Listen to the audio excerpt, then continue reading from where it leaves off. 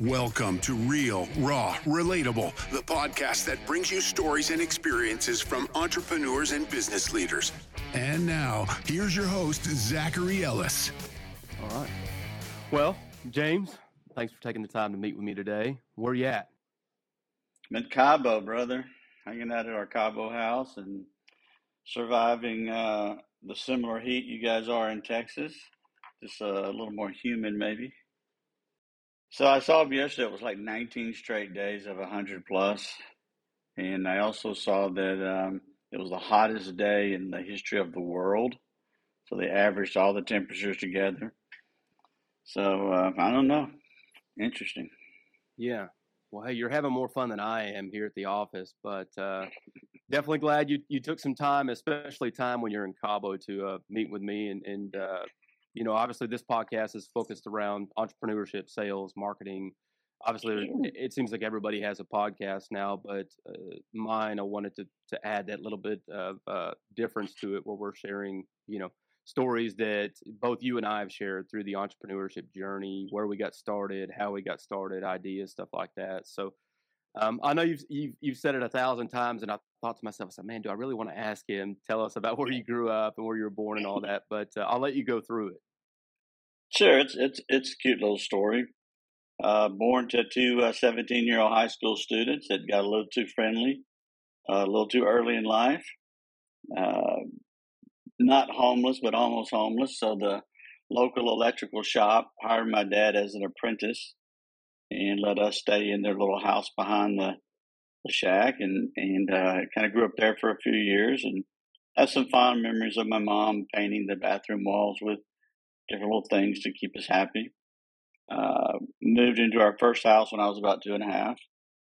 It was a $9,000 house, about 1,200 square feet, and so let's begin my journey through life, and discovered that if I wanted anything extra other than food on the table, I had to earn it myself. Learned that pretty early in life, and so I started making pot holders and selling them at the local church bazaars, and did that long enough to be able to go down to the local hardware store and buy a lawnmower and a rake, and started the James Webb lawnmower service at I think I was about 9 years old. So kind of did that and worked my way through different things, and ended up in the printing business. Worked full time through high school as a print press operator, and that's kind of the short version of it. I had two little brothers that came along. So you're born in Mississippi, Laurel, Mississippi. For those of you that don't know where Laurel is, it's a small town. I've been there a few times. The last time I was there was November of last year, and we took the one flight from Dallas into Hattiesburg, and couldn't get a flight back out the next day. It was supposed to be a one-day turnaround, and it was a nightmare. It ended up being 3 days before I was back home. Oh, my Lord. But so grew up in Mississippi, obviously, you know, kind of being able to start your own company so that you're able to build pot holders, sell them, so on and so forth. What was your first job that you got as a teenager, early in your 20s? Yeah, my first real job after kind of you go the pot holder, the raking and mowing yards, to the newspaper route, and then finally I got involved in the local printing business. I think Kinko's, 50 years ago, and started out delivering packages at 13. I had my own car at 13. In law, you could do that. You probably can't do that a lot of other places. No, and just kind of worked my way through the printing industry. And when I was a senior in high school, I was their head pressman. So I worked, went to school from 8 to 12, and then after school went to work. And it was 6 to 8 hours a day, and usually on Saturdays. Listen, I had a car. I had some money in my pocket. I was in pretty good shape for me at that time. Yeah, life is good. You're rolling around at 13 with some money. You're good. In a lot better position. A lot of kids now, they're texting on their phone on the couch eating potato chips. So I had no idea about video games or any of that. The closest thing I can come to that is watching Three Stooges and Popeye every morning. So that's as close as I got to that. So how long did you spend in the printing business? So I was in the printing business through high school, and then I went to the local junior college. I was fortunate enough to sing in the church choir, so my choir director got me a scholarship. So that was a $250 scholarship, and then I had to come up with the other $250, and we were on a quarterly system then. And I had one of my first, experiences that's kind of defined my resilience. I was about to start junior college, and woke up one morning with blood all over the pillow, and 3 days later in intensive care unit, and I had two benign brain tumors that were eating through the dura of my brain and almost died. So survived that, missed the first quarter of college, and then went back to college and sang in the choir and didn't really know what I was going to do. And I think the interesting story was still in the printing business at that point. I was walking through the campus and saw a sign that said, "Hey, interested in X-ray technology, call this number." And I thought, well, I'm 18 years old. I got a girlfriend. We'll probably get married soon. And I got accepted in the program and did what I call a 2-year slave labor program at the hospital, where you basically work 60 hours a week for free, learning how to be an X-ray tech. I was saying, what's the nice word that they label it as now? It's not a working interview, internship. There you go. Oh yeah, internship's a cool word now. Not then. It was slave labor. And I always laugh about the fact that after I got accepted into school, the little girl I was dating dumped me. So, she had not dumped me, I probably never would have gone this path in my life. It's kind of one of those little tiny moments in life you look back on. Yeah, and you say, "Hey, I'm kind of glad this one happened." Yeah, because I stayed with the X-ray program, and then I met someone else. Got married at I think I was 19, about to turn 20 when I got married, and finished X-ray tech school. Took the night shift in the emergency room. Lots of crazy stories about doing that in a county hospital. You see all sorts of stuff. But I went back to school in the daytime and got my bachelor's degree. What year was that you started at the X-ray facility? I started X-ray tech school in 1978. Graduated in 1980. Graduated from my bachelor's degree in 18 months. So the latter part of 81. Another cute side story. The day I graduated, I get a call from hospital administration. I think I'm in trouble. I go meet with them, and they offer me the director of education job, the head of the radiology program I graduated from 18 months earlier at 21 years of age. Had 15 students. 7 of them were my age, and 3 of them I went to high school with. So crazy learning management lessons. Yeah, that's a huge responsibility at that age for sure. It was dumped right on me, and I accepted it and really enjoyed teaching. Half the time at the hospital, half the time at the junior college. Enjoyed that a lot. Think about doing that again someday, but then life keeps throwing you curveballs and fun things, and the second part of the story is sitting in a little house in Laurel, Mississippi, with my wife and a Miller pony. If you remember, Miller ponies in my hand, and a quarter in the other hand. I flipped it and said, heads we go to Dallas, tails we go to Atlanta, because I need to get a master's degree and do something with my career. And literally the next day I quit my job, turned in my 2-week notice, and in 2 weeks loaded up a pickup truck and a bass boat and headed to Duncanville, Texas, and slept in the Redbird Mall parking lot for a couple of nights trying to figure out what the heck I'd just done. So these are just little steps in my career. Yeah, for any of those that are listening, use the quarter method. I recommend it also. That's incredible though, to pick up and just completely move. It doesn't matter the city, show up, not sure of exactly what you're going to do. And for some of those that don't know, James wrote a book here recently, not too long ago. I don't know what year it was released, but I know it was recently, and called Redneck Resilience, and that kind of explains some of the story more in depth. And I know I've seen some of the podcasts, both visual and audio, that I've listened to, and it seems like everybody kind of asks about that very early on story. So I feel like it's important that we share it here.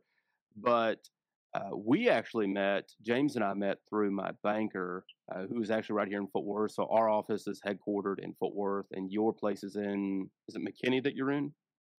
We live in Frisco, and my office is in Plano. Plano, excuse me. I apologize. Yeah, no worries. So office is in Plano. So James and I met each other a couple months ago, and obviously he's been a huge help.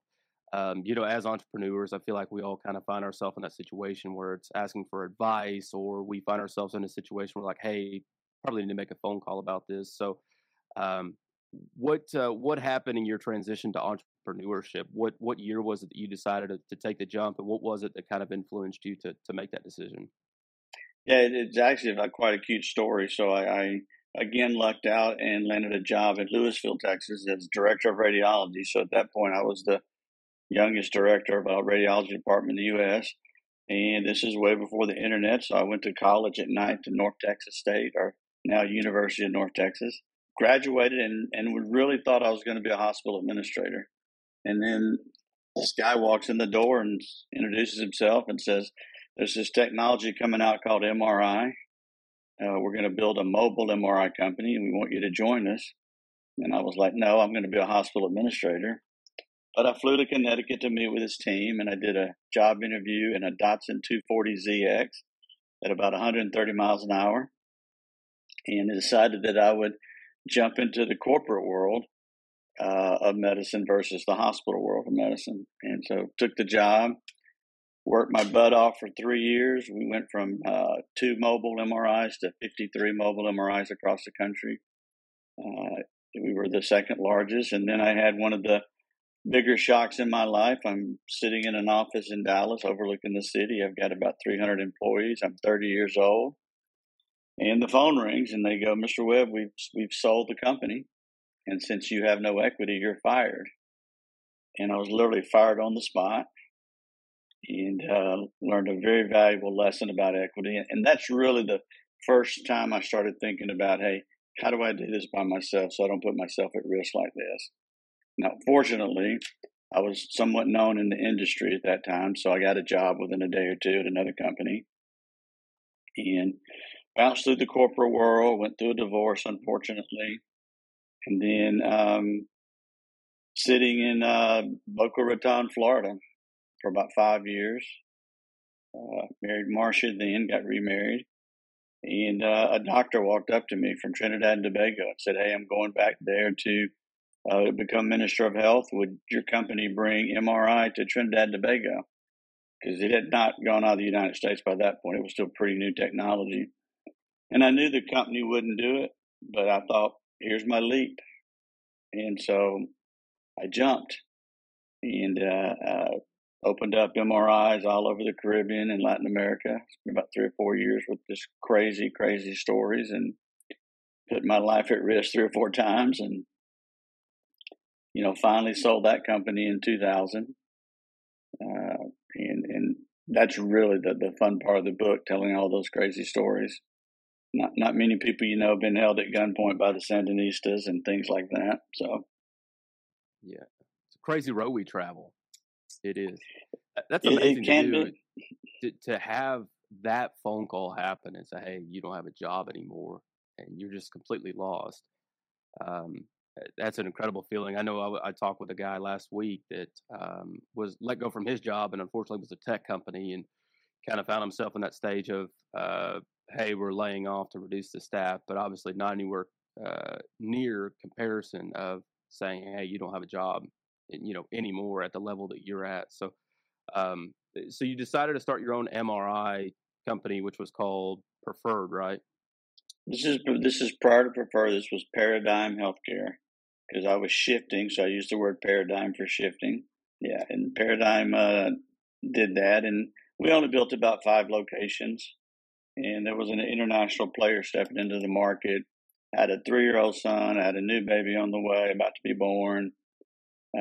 Had 3 or 4 pretty dangerous experiences, and I just decided, you know what, it's time to get out of it. And that company had approached me about buying me out, and so we negotiated, accepted their offer, I had a few investors, so we all made a little money. Not the kind you can quit working, but the kind you can take a breath and okay, what am I going to do next? And that sort of led me down the bigger path, which was when I invested with two buddies back in a medical imaging center in Dallas. So I'm living in South Florida this time, and supposed to be mailbox money, but the checks kept going that way. They never came my way. And so I packed up a 3-week-old baby, a 3-year-old son, a supportive but pissed off wife, and I moved from Boca Raton, Florida to Plano, Texas, and went to work. I can remember kissing her on the cheek and saying, I'll see you in about 5 years. I had to go back to work. And work I did. Yeah. Wow. Yeah, the checks were, they wrote return to sender. The sender was making sure they took them for you so that you didn't receive them. Exactly. That's a terrible deal. And I know we both heard some horror stories about guys that partner in these companies and just get drained of everything, whether it's, guys that are investing money or guys that are supposed to be operational partners and never see the money. That's terrible. So you got a couple of kids, your wife's upset, which I know that feeling. What do you do now? What was your next move after that? Well, I went in and took over the company. That was step one. I was the majority owner. And we went through a lot of trials and tribulations. It was very tough being a small operator in a big city of Dallas. And by 2003, I had lost everything. I couldn't even pay my mortgage because I didn't take a salary, so I was living off my money. And my wife was the stay-at-home mom. And I made a couple of business decisions that people said would not work, and they did. And made sure I had a lawyer vet them because it's healthcare, and you got to be a little careful how you do things in healthcare sometimes. And the next month there was $9,000 in the bank. I split with my partners, and then the next month there was $12,000 in the bank. I split with my partners, and I don't know, within 3 or 4 years, if there wasn't $1 million a month coming in the door, we'd want to know why. And so we sort of built our medical imaging company. And then I think one of the interesting lessons I learned was looking at our expenses and what expenses could I turn into revenue streams. And I know that sounds crazy, but I'm paying people to fix my machines. I'm paying contractors. And so we set up our own service company. So we were able to hire mechanics, service our own medical equipment, and then we started servicing other people's equipment. Billing company, we outsourced our billing. We bought the billing company, brought it in-house, did all of our own billing, which cut the expense, but then we started outsourcing billing. Medical staffing, same thing. We started our own medical staffing company. So we really looked at expenses and tried to create revenue streams. And then the second thing we did was we looked at our client base. And, our client base is kind of multiple people. Our client base is the physician. That's the primary guy. The client base is the little girl in his office that schedules the patients. And then our other client is obviously the patient that we have to take care of. And we realized that pain management doctors were sending us a lot of patients. And so met with a few of them and realized that they didn't really have a place they could do injections other than in their office or in a hospital. And so we set up something called a pain procedure center, joint ventured with the doctors because we could do that because we weren't doing Medicare. And boom, it took off also. And at one point we had, and then we turned them into surgery centers eventually. We had 11 surgery centers with 53 partners, pain doctors all over the state. So we're living a great life. It's 2012. We've got 28 imaging centers. We've got 11 surgery centers. We delved into toxicology a little bit, built 2 of those, sold them. Life was pretty good. And then you have those things that hit you in life that you don't see coming. And I don't know if you want me to go into the personal side of the story, but it kind of reminded me of when I got fired in Dallas because it caught me by surprise. I'm on a plane with my wife, Marcia, and life is great, and we're first class, and we're drinking a cocktail, and we've just come from the big meaty radiology show, where I hosted my own dinner and everything. And it's one of those times, once again, you thinking you're the man. And then she says to me, I've got a stomach ache. Can we stop at the local doctor? And we land and we do. And 24 hours later, confirmed diagnosis of stage 4 pancreatic cancer. Didn't see it coming. Caught us completely by surprise. She had 6 months to live. And nothing like having to tell your wife that she has pancreatic cancer, because I had to tell her, because the doctors called me. And we went all over the world looking for answers, and we ended up at MD Anderson and made every 10-day trips to MD Anderson. I had, at that point, turned the company over to the team. They were running it, just keeping me informed. And on May 20th, they dismissed her from MD Anderson and gave her 30 days to live. And on the drive home, I got a really bad pain in my back, and I said, I cannot believe I have a kidney stone right now. So I took some of her pain medicine, got her back home, put her to bed, went to the hospital, and I didn't have a kidney stone.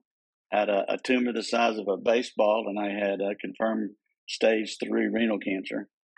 So I just went home, sat in my driveway, and wondering what the hell was happening. We're achieving our financial goals, and now my family's completely disrupted. I'm worried about my boys. Got to set up hospice care for her, so I'm doing that. While at the same time trying to get myself treated. They wanted to do radiation to try to shrink the tumor and save the kidney, and I just said no, just cut me open and gut me. And so they did, and took the kidney, took the tumor, took some other stuff, walked out of the hospital in 19 hours to go home to take care of her.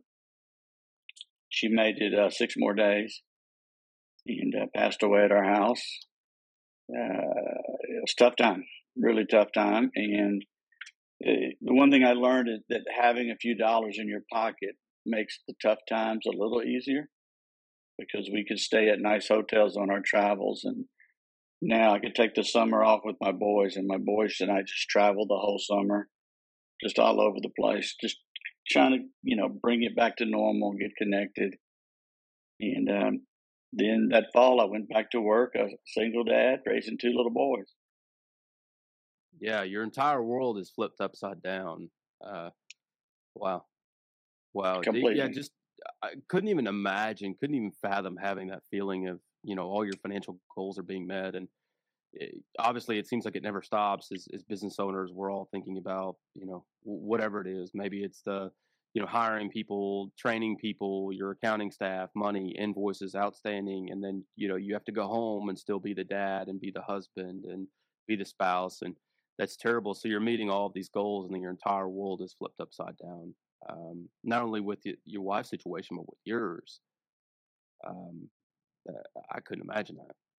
Yeah, it was an interesting time in my life, probably the most toughest time. It also taught me a lot of lessons. It changed some of my thought process going forward. I started thinking more about exits than I ever had thought before.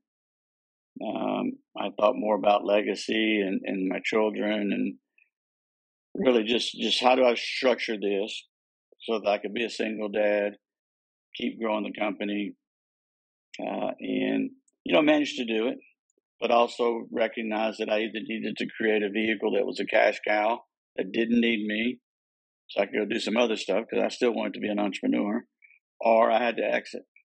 And so in 2017, we exited. Preferred Imaging was the name of it. It's public knowledge for about $94 million. So it wasn't a bad payday with, given what we've been doing. And we exited the pain company, a surgery center at a time, because you kind of sell them the hospital systems. So we did all of that. And that kind of was sort of the end of my medical career at about 2019. Yeah, that was something I know that you and I have talked about numerous times, is starting, A, B, C, D, E, having the exit in mind. And obviously I've shared that with you, especially with having my company here, truckfin.com. That was really one big thing where I feel like as entrepreneurs, usually, well, not just as entrepreneurs, but as people, when times get tough and when we don't know what to do, we go back to our habits. And obviously you hear everybody talk about that is when things get bad, we fall back to our habits, we fall back to the things that make us feel comfortable. So, that brings up a great point. What are some of the ways in either companies you've invested in and conversations you've had, or companies that you've started yourself? What are some ways to brainstorm ideas, number one, but number two, how do you brainstorm ideas that will allow you an exit? Because I know in my situation, I started this company because I saw the technology side of it to buy semi trucks completely online. But our downfall was I didn't know who I was going to sell to. It took me some time to figure out possible avenues, but there was a lot of different things that I was unaware of, what financial commitments I needed to meet, who was I going to have sell the company, et cetera, et cetera. So, kind of on that ground level, what are some ways that you can come up with ideas and then also put an exit behind it that makes sense? Yeah, well, you said the words A, B, C, D, E for exit that you and I have talked about before, and so one of the first things I look at in a deal is, okay, what's the exit going to look like? Who's buying? Who are the buyers? Is it strategic buyers? Is it private equity buyers? Family office? I mean, who are the buyers for this type of business? Two, what's the competition look like? I don't mind competition, for the record, particularly if you're creating a brand or you're going to get your piece of the action. I don't want too much competition, but I do look at that. So I start working backwards in my thought process now. And then I bounce the idea by other people, call up Zach and go, hey, what do you think about this idea? Someone's presenting it to me. And then third, and I'm in a different world now because, as you know, I went from the medical world into the franchise world. And so now I do that, and then I go to the franchisor, because in the franchise world, that's your success is highly dependent upon brand awareness. And, we talk about, everybody knows what Weight Watchers is, everybody knows what Orange Theory Fitness is, but I can tell you in 2013, nobody knew what Orange Theory Fitness was. But they did a great job of creating a brand. And so I kind of work backwards in that respect. Yeah. So having your buyer in mind, having your competition, and then obviously talking to somebody that you trust that will give you valuable insight. There's some ways to put together an idea. What about those people?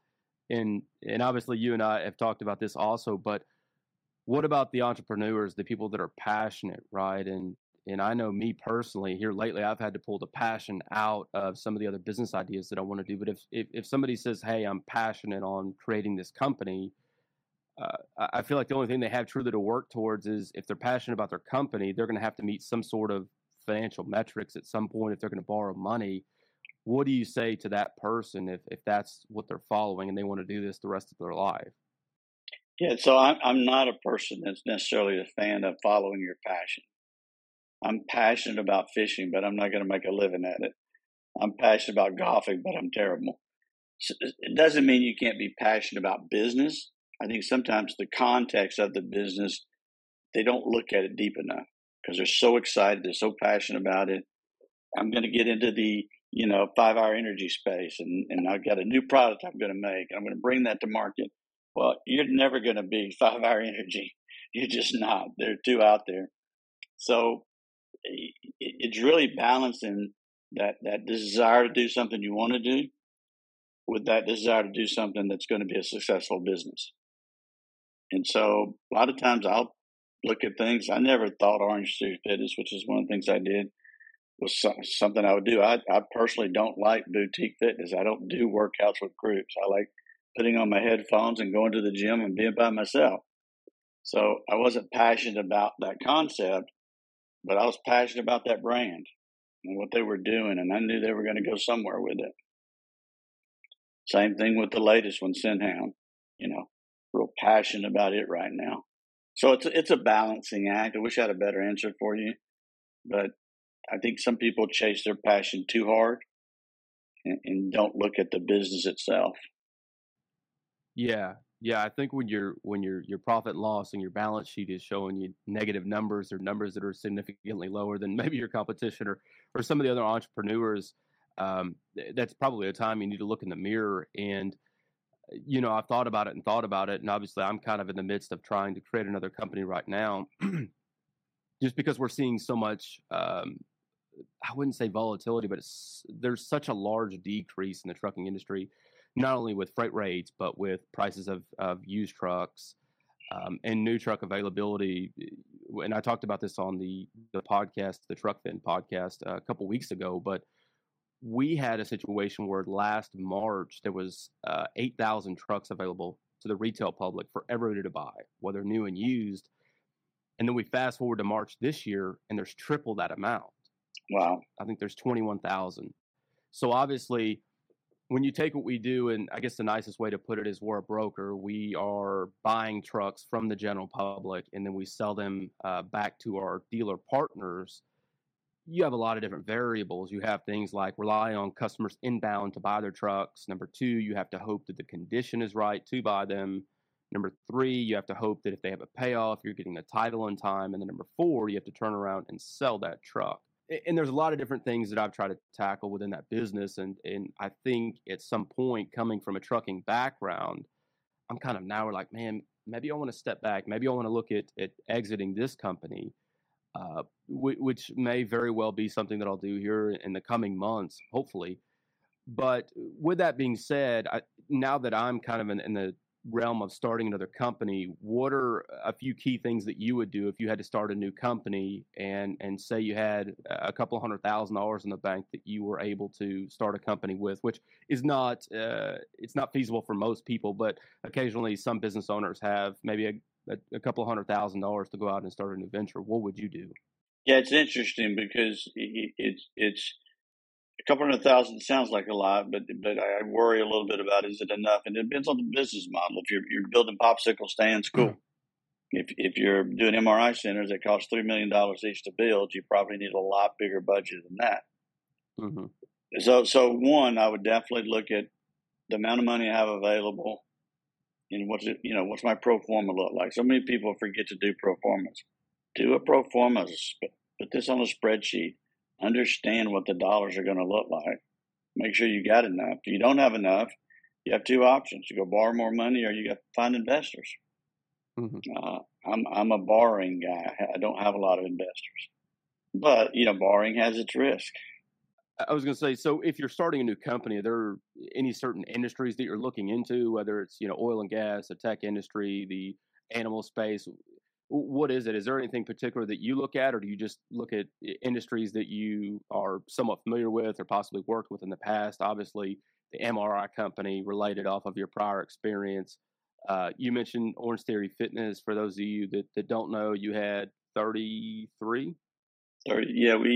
I'll give you that quick side story too, because it's kind of cute. I was a single dad raising two kids, and I decided that a guy that lived a few blocks from Jerry Jones and, drove a nice car and had a nice house, probably shouldn't do go to the bar scene and do all the dating things. So I went on Match.com and had what I call my first date in 22 years. And it was my last first date for the rest of my life. I met Kathy, and we were in South Florida. A couple of years later, she was living in her house. I was still raising my boys. And a buddy we were having dinner with said, "Hey, have you ever been to an Orange Theory Fitness workout?" And I won't say what I said, but I said, "What the blankety blank is Orange Theory Fitness?"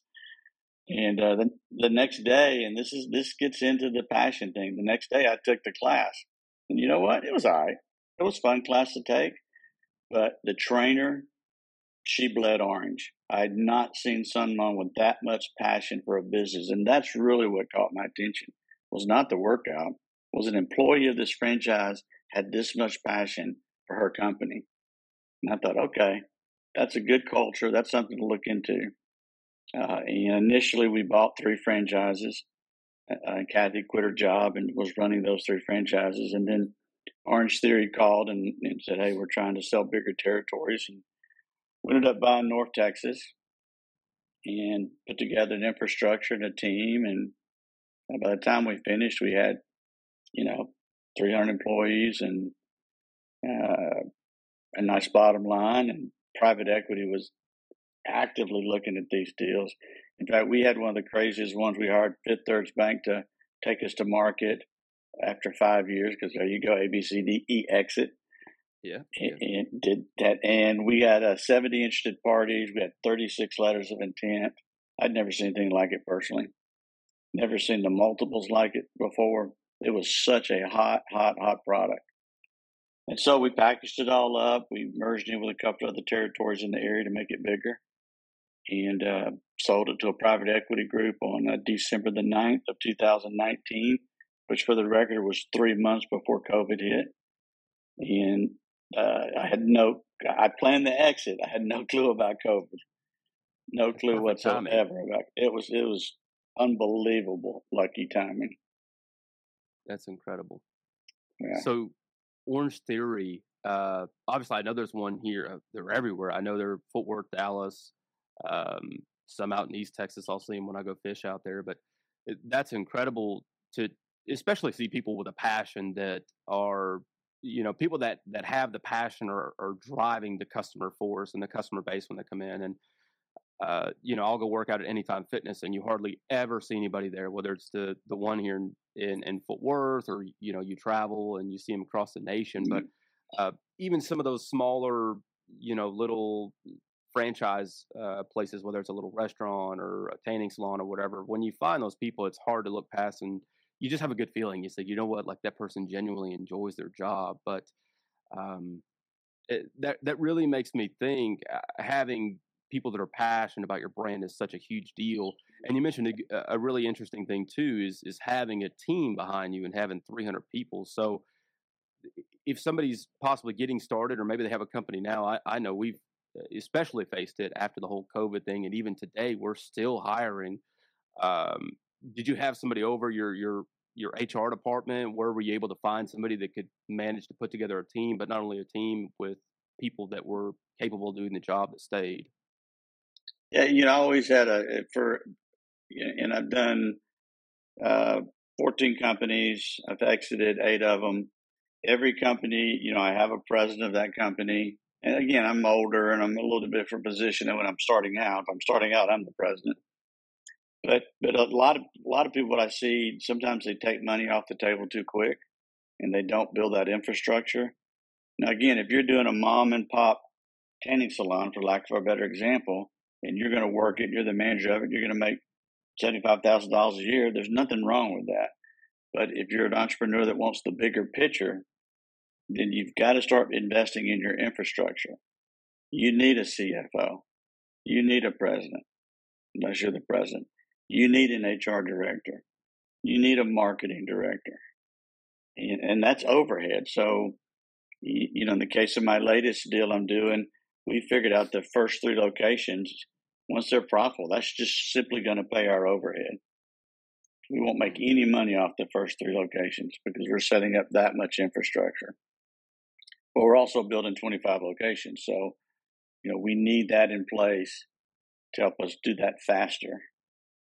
And it was the same with Orange Theory. It grew. We just kept adding folks as we needed them. And then we went from, the one manager of the gyms to then we had 2 managers and 5 managers.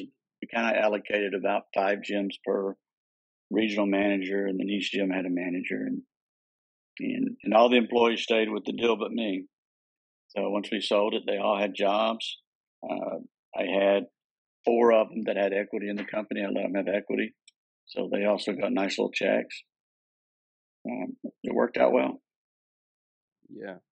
Who would you say is the most important person in the first 3 hires that you make? Who are the first 3 people that you would hire if you were to start a new company today? Well, today the first person I'm going to hire is the person who's going to run the company, because I'm not running companies now. I'm more in the advisor stage, more in the money stage, more in the exit stage. So my first person is okay, who can do this? And secondary to that, it tends to be marketing. When you're bringing a brand to market, and again, it depends on what you're doing. I'm in the franchise world now. So I'm doing new franchises. So I'm having to help the franchisor bring that brand to market. So, we immediately hired a PR firm. We immediately hired a digital marketing firm. We immediately hired someone to be over all that. And that's overhead. It costs you money. But, again, as I mentioned, it'll take 3 to pay the overhead, and then at that point we'll start making money eventually. That's I feel like marketing is probably what I would say, just because you know, I've always been taught if nobody knows you, nobody's going to buy from you. And obviously, with all the social media platforms we have now, the Instagram, the Facebook, the TikToks, the whatever, there's so much availability in that marketing space. So that's having somebody to run the company, I feel like is a really huge deal, and that's something that I struggle with at first.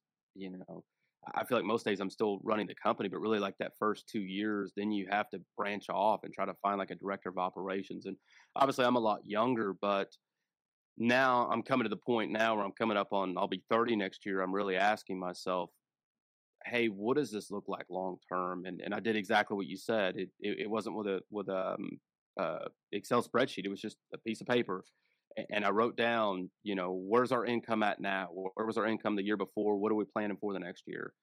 And how much money do I want to make? And if I want to sell this, what financial metrics do I need to hit? Because that's a huge thing that I think a lot of people overlook. And I've never sold a company, but all the research that I've done, especially in this stage, we've kind of been labeled a tech company, and we're not really a SaaS company because we don't really offer a service, but we're in that tech space. So we're not a semi truck dealership, but we're not a SaaS company, and it's hard to research and find multiples and find what kind of EBITDA a company wants. And talked to a company a couple of days ago that said, yeah, we'll just put you on every business for sale website out there, and when somebody contacts us, we'll work it.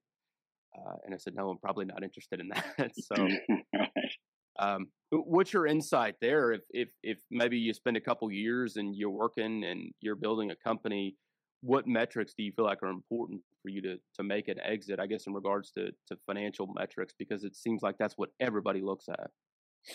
Yeah, and it's interesting. I've learned a lot lately that there's groups out there that look at the top line. There's groups that look at the bottom line. There's groups that look at the EBITDA. I learned a new term the other day, pro forma embedded EBITDA, which I'd never heard of before, that they were looking at. And what that is very simple. You've got 10 locations, but you've got 3 more leases signed. They literally would let you pro forma those lease locations for a 2-year pro forma and add that to the bottom line. It was kind of interesting to see them do that. I'd never done that in my life where someone's letting me EBITDA pro forma out of an office space with nothing in it. So I look at some of that. I think that one of the other things I've figured out, if you're big enough, is that it's hard to do the sale yourself. So the last 3 deals I've done, I've had an investment banker in the middle. Yes, it costs money, but they get to be the bad guy. They get to do the hardcore negotiating. I get to keep the relationship with the potential buyer and do more of the passive, negotiating. So I really like having that third party negotiator in my last 3 deals. I think it made a huge difference. Really? And that was just, who'd you say, Fifth Third Bank, one of the investment bankers? Fifth Third was one of them. When I did, that was with Orange Theory. When I did my imaging center, there was a guy out of Atlanta that's what he does, and I hired him. He's specifically in the radiology space, so he knew all the strategic buyers. That wasn't really a private equity kind of deal. That was more of a strategic deal. So it seems like there's a couple different metrics that people are looking at. You're doing top line revenue, bottom line revenue, EBITDA, stuff like that. I mean, are there any? And I don't know, because I feel like it's different with every company. Like I know the guy that I talked to said, hey, if you guys are doing bottom line revenue, so net profit of 2 million plus, it's usually this multiple, or if you're doing 5 million plus, it's usually this multiple. And I know a lot of that's tricky. I just don't know with the experience that you've had. I know sometimes a lot of business owners, especially like me, are just sitting, they're like, we know what our balance sheet is and we know the kind of income that we've made. And we're just like, is this enough, or am I wasting my time to be able to get the kind of exit that we want? Because I don't think that anybody would put in their time and say, okay, we've done $10 million in sales. We've netted $2 million after all expenses, et cetera, et cetera. Let's sell the company for 2 times more than we netted, $4 million. I don't know. Somebody may do that. They may not. So what's your experience with that? Yeah, my experience has been it's kind of an industry-driven number, and it's also been industry-driven what number they're looking at. I mean, I heard recently in some SaaS companies that people were really looking at the top line, and I was trying to figure out why they looked at the top line, and they're explaining to me that there's just not a lot of overhead in those type of companies sometimes. A lot of it's IT, a lot of it's this. But then you turn around one that's labor intensive, with high, well, we use MRI centers, $3 million. You're spending $1.5 million on a machine. Nobody's going to look at the top line there. They want to know what you make at the end of the day. Because you got, 10 employees, a really expensive machine that still has debt on it. And so those were kind of driven down toward the EBITDA number. So I think it varies, and I don't think there's any magic answer to it. I've exited, a 5 multiple. I've exited a 16 multiple. So they just kind of vary depending on the industry. So it's pretty much all industry driven. I personally, my experience has been it's industry driven. You want to get in the medical imaging business now, they're doing 4 and 5 multiples. That's all. Because there's an imaging center on every corner. The beverage space, which I'm in another deal, one of the companies just sold at a 24 multiple. So I thought, wow, that's a good company to get into. Now I'm a silent investor in that company, but hopefully it gets a 24 multiple when it exits. And then this ScentHound thing that we're doing now, which is our latest franchise. We have 25 licenses in Dallas. We just opened our second store, about to open our third store. That's when I mentioned earlier, we'll get our overhead covered at that point, and then we'll start making money. And already thinking about the exit, and that'll definitely be a private equity play, and probably be something along the lines when the franchisor, because people forget when you're a franchisee, you kind of have a supervisor called the franchisor. Yeah. And I like to get to know them and find out their exit plans and those sort of things. But I think these ScentHounds are going to exit for pretty big multiples. We'll see. Yeah. And what is ScentHound for those that aren't familiar? I'm sorry. ScentHound was something we discovered last fall. It is a pet health, wellness, and grooming franchise. It's new. What I liked about it was a couple of things. One, my family are animal lovers, dog lovers, so that didn't hurt. 2, there seems to be a huge, huge shortage of groomers right now. When I talk to people, they go, I have to register, plan a month ahead of time to get my dog's haircut. And then I also found out that one of the founders of Orange Theory Fitness was a big investor behind this company. That caught my attention. So flew to Florida, met with them. They had a great infrastructure set up. Reminded me so much of Orange Theory, how they had theirs set up. And they were new, which is important too. I'm not going to go look at Taco Bell franchises. I need to find something new. I need to look at territories, not franchises. So we looked at the Dallas territory. There was nothing there but one, and we bought them since then. And so we were able to sit with the franchisor, negotiate a good bit of the Dallas market. And we just like the model. But I like the exit model. I like the concept of the need for it. Now, it's got some negatives to it as well. It's a high turnover business. So, we will probably hire our first HR director this fall once we get about our third or fourth store open, because we'll have a lot of turnover in that particular space. There appears to be. I'm still learning. And, we've already brought on our controller. We've got Jeff as the president. We've got our first regional operations manager, because he's primarily focused on development. So she's focused on the operations. So that's kind of our initial infrastructure to get this thing started. That's exciting. And I know you've got a lot of different companies going on, which we won't get into all of them, but I know you and I have talked about them. And that was something that I wanted to ask you was, obviously, I know as business owners, we kind of sit back and we ask ourselves, no matter where we're at, whether I'm traveling on a plane or I'm driving on the highway, I feel like in my mind, and some other people may feel the same way, but we're consistently thinking about different revenue, whether we can increase the revenue, maybe we can put out a marketing spin that will do this, or maybe we can go and target these customers and we're able to obtain that revenue.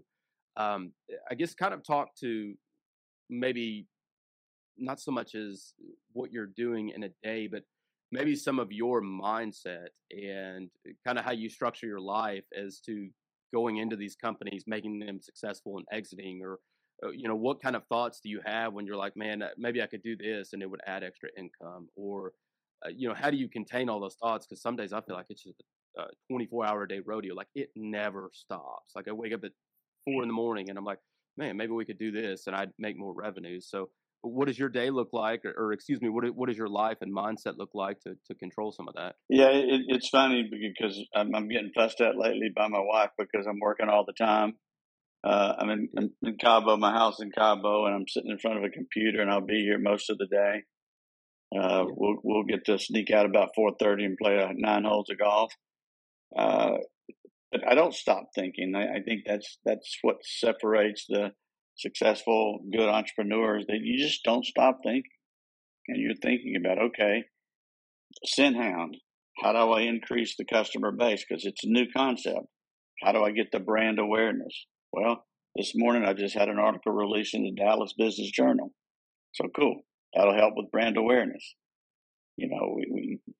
So I'm always thinking about how do I increase the customer base of a new idea, and where can I introduce that idea? Okay, well they do a dog parade in McKinney, Texas. Guess what? I'm gonna have a booth there, a team there working it, passing out brochures, not just passing out brochures for clients, but passing out brochures for employees. Because I know people that are passionate about dogs. Some of them work in that industry. So we're always thinking about how to increase revenue, or in the case of a franchise, how to increase membership. And I don't stop thinking about it. It's always something new, something different. And then you get lucky sometimes and you max out a store. So you can slow down a little bit at that store. You can only do so many dogs. You can only do so many Orange Theory Fitness classes during a 24-hour period. So our goal is to get to that level with as many locations as we can. And then you can monitor it, slow down a little bit, make sure that the attrition rate's not too high, replace that attrition rate, with new clients. What do you think are a few things that new business owners overlook when they start a company? I'll tell you, there's one that it would take us an hour to talk about, but I'm so passionate about it. They completely overlook how they structure their company, and not only their company, but how they structure their own personal estate. Listen, I never thought I would have giant exit like I had. But when I die, people forget about estate tax. So you got $100 million in the bank and you kick the bucket if you haven't planned it, $40 million of that's going back to the government. So your heirs may not end up with a lot of liquidity. They may end up with some hard assets. They may end up with some business investments, but they take their liquidity to pay that tax. And so I talk to people about, look, it's very simple. You start with an LLC, create some asset protection for yourself. I have mine owned by a family limited partnership. I have a general partner that's an attorney. So he owns 1% of the company. In the operating agreement, he gets no revenue, no losses. He gets a fee paid to him. But I know in legal tense, as the 99% limited partner, I don't really have a say in the vote, in the thing he does. So if something bad happens, he can be the bad guy and say no, and not me. Well, then I learned later on that I don't need to personally own 99%. I need that owned by a 678 trust, so that an attorney said this to me once in 2004. He said, the greatest thing in life is owning nothing and using everything. And that's where I'm at in my life. I don't personally own, I own a fancy car and a house, and that's it. Everything else has gone through this stream. And we have a saying at my family, they don't teach you that at Jones County Junior College, where I went, because they don't teach you this stuff at Jones County Junior College. They don't teach you this stuff at SMU. They don't teach you that, hey, wait, think 50 years down the road when you've made it. what Yeah. happened. So I'm passionate about with entrepreneurs talking about asset protection first, then estate planning, because you just don't know. Maybe, just maybe, you hit the home run. And so that's Yeah. really And then you something I find talk yourself to. in that.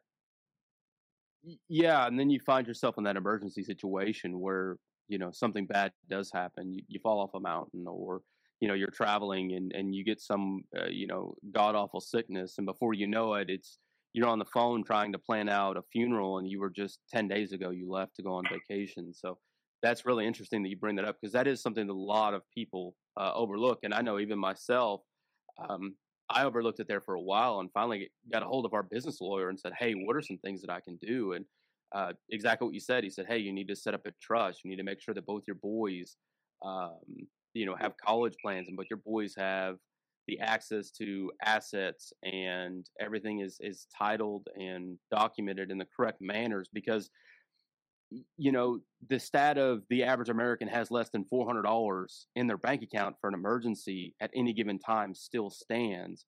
But even more so, that what is it, less than 10% of America has over $400,000 in annual income. That's total income and wealth. You have to think about it. If you're in that top 5%, or even that top 2 or 1%, you have a lot more on the line than so many other people, and you have to legally make sure that all of it's documented correctly, so that if something does happen, you're covered. Exactly. And throwing one more tiny comment, a key man life insurance. It's not expensive when you're younger, and you don't know. You hit a tree, you hit a truck, you dump in a ditch. You never know what happens in life. Certainly was surprised about how life changes. And so, I'm a big fan also of, when you're younger, getting the key man life insurance, so that if something happens to you, if you've got business partners, I have the business fund, and then it buys me out of the business, and my kids get the money, or my heirs get the Mm. money. So a lot of times people don't think about that. Okay, well, I've got this successful business going. We're making $6 million a year. I've got a business partner.